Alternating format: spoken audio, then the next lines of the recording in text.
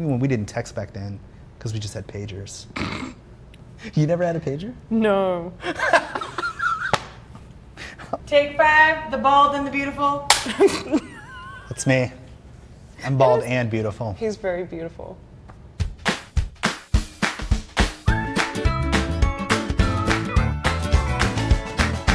Hi, I'm Burke Collins.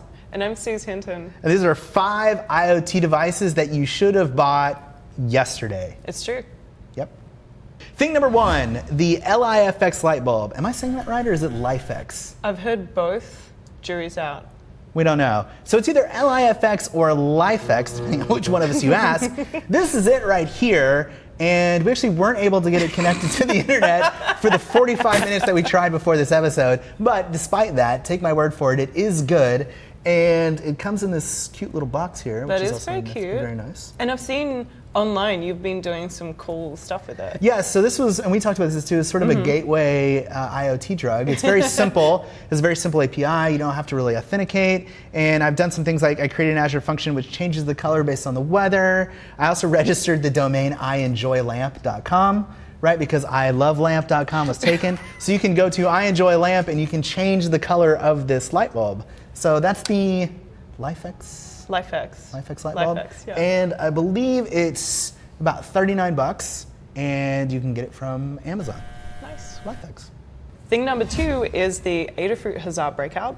This is a personal favorite microcontroller of mine that's able to connect via Wi-Fi. So you can pretty much do whatever IoT project you want to do with it, because it's not it doesn't come with a program running out of the box. That's kind of what you invent for it. Nice. So you write the code that comes on it? Yeah, there's no code on it, and so you just come up with a project. It is actually Arduino compatible, so you can just write your regular Arduino So can you plug code. it into the Arduino? It kind of behaves like an Arduino. It just has Wi-Fi capabilities on it. So it's already built into the chip there. It's all built in. It's using the ESP8266, which probably means nothing by itself, but I nodded my head like I knew what you were talking about, but I don't. But it's a really, really popular Wi-Fi chip that has a little bit of room to upload a program to. So this is an outrageously popular Wi-Fi chip in the maker community because you can get them really affordably, and a lot of manufacturers actually create these breakout boards for them, which gives you stuff that is kind of boring to add, such as voltage regulation and just ways to actually program it in the first place. Nice. And how much is it? So this is about $10. So I just always have a bunch of them lying around.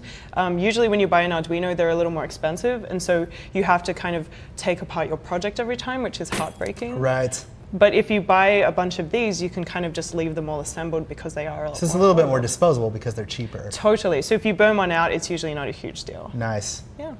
Thing number 3, this cat here, which sings the final countdown. Brooke, I don't think this is an IoT device. Sure it is. Like, how does it connect to the internet? Well, it doesn't connect to the internet, but it sings the final countdown and swings a nunchuck. Where did you even find this? I got it at Lowe's on clearance. How much did you actually pay for this? About $5. Yeah, you wasted your money. No.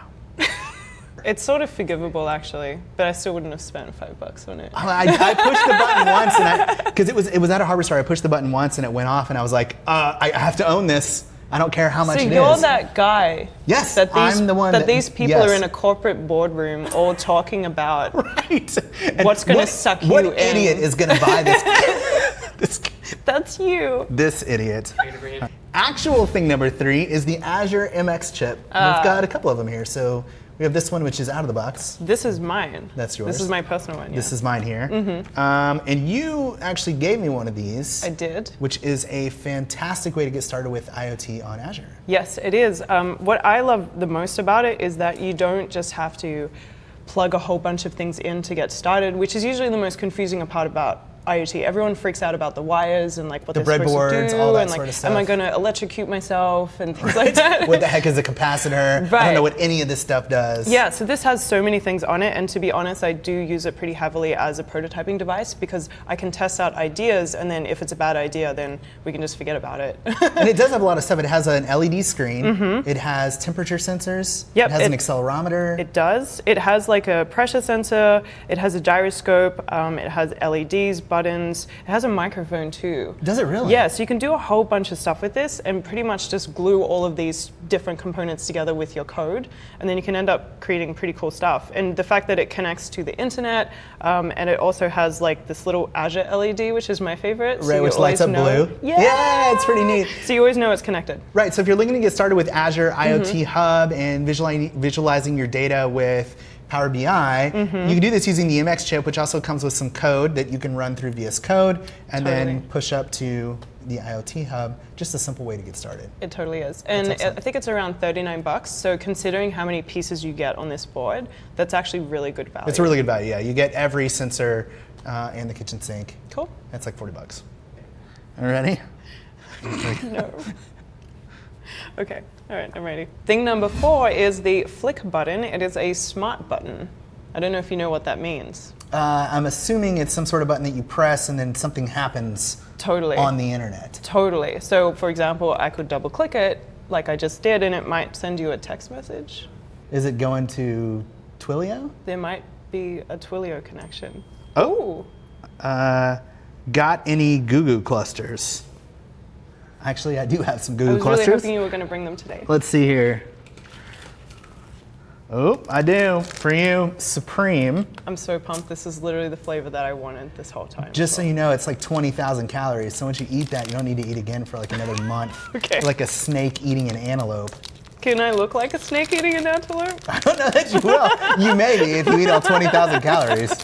All right, I'm excited. There's been a lot of build-up. I've been watching this whole series. Oh, it's worth it. Waiting for my Google Wait, is this your first moment. one? This is my first Oh my Google goodness! cluster. Can we get a close-up? It's sublime. Here's the thing. We need to get sponsored by Google Clusters. So here's my message to Google Clusters. Sponsor us. Notice that she's not eating a moon pie. She's eating a Google Cluster. It's pretty So good. unless you want all of the guests eating moon pies, please sponsor the show. I want like an official Google Cluster sponsorship. Like 5 things brought to you by Google Clusters. So the flick button is able to connect to either your phone via Bluetooth, which lets you use a companion app to program it to do pretty much like a lot of different things. When you say program from the phone app, is that like just moving a bunch of actions around? I mean, Totally. You're not writing code or anything. No, there's no code, so you can do things like webhooks, you can use if this then that, you can send like text messages and stuff like that, so it's pretty cool. Okay. But then you can also connect it to what's called a flick hub, which means you don't have to have your phone around and you can have like lots of different buttons maybe situated around your home and they can be all doing different things. Okay, and how much is the flick button? Yeah, so you can get a 4-pack for less than $100, Okay. which isn't too bad, yeah. No.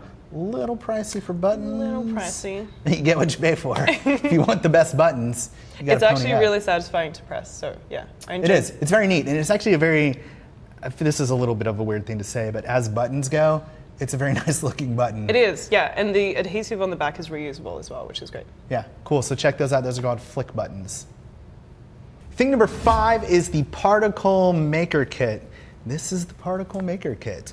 This thing is about $89 and it has everything. It's got a breadboard, it's got the transistors, it's got like a little micro servo. I mean, it's just full of stuff. So if you're really looking to get into IoT and you really want to do everything yourself, this is a really cool kit from the folks at Particle.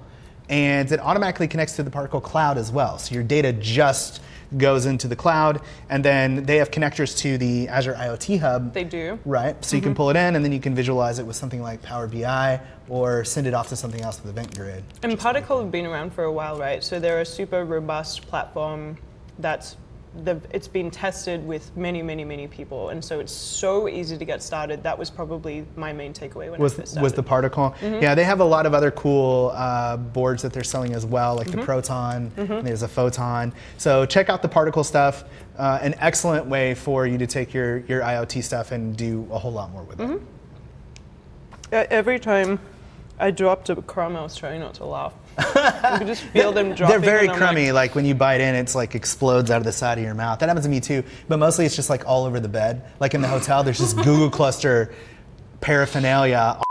I'm Bert Collins. And I'm Sue Hinton. And that's 5 IoT devices that you probably should have bought yesterday. We've got links to all those devices in the show notes below, as well as links to some of the open source projects we were talking about.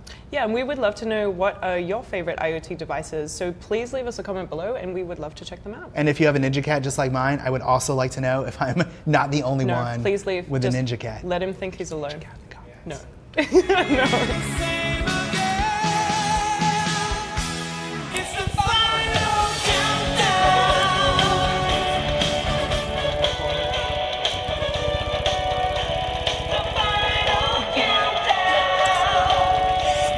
Stupidest thing.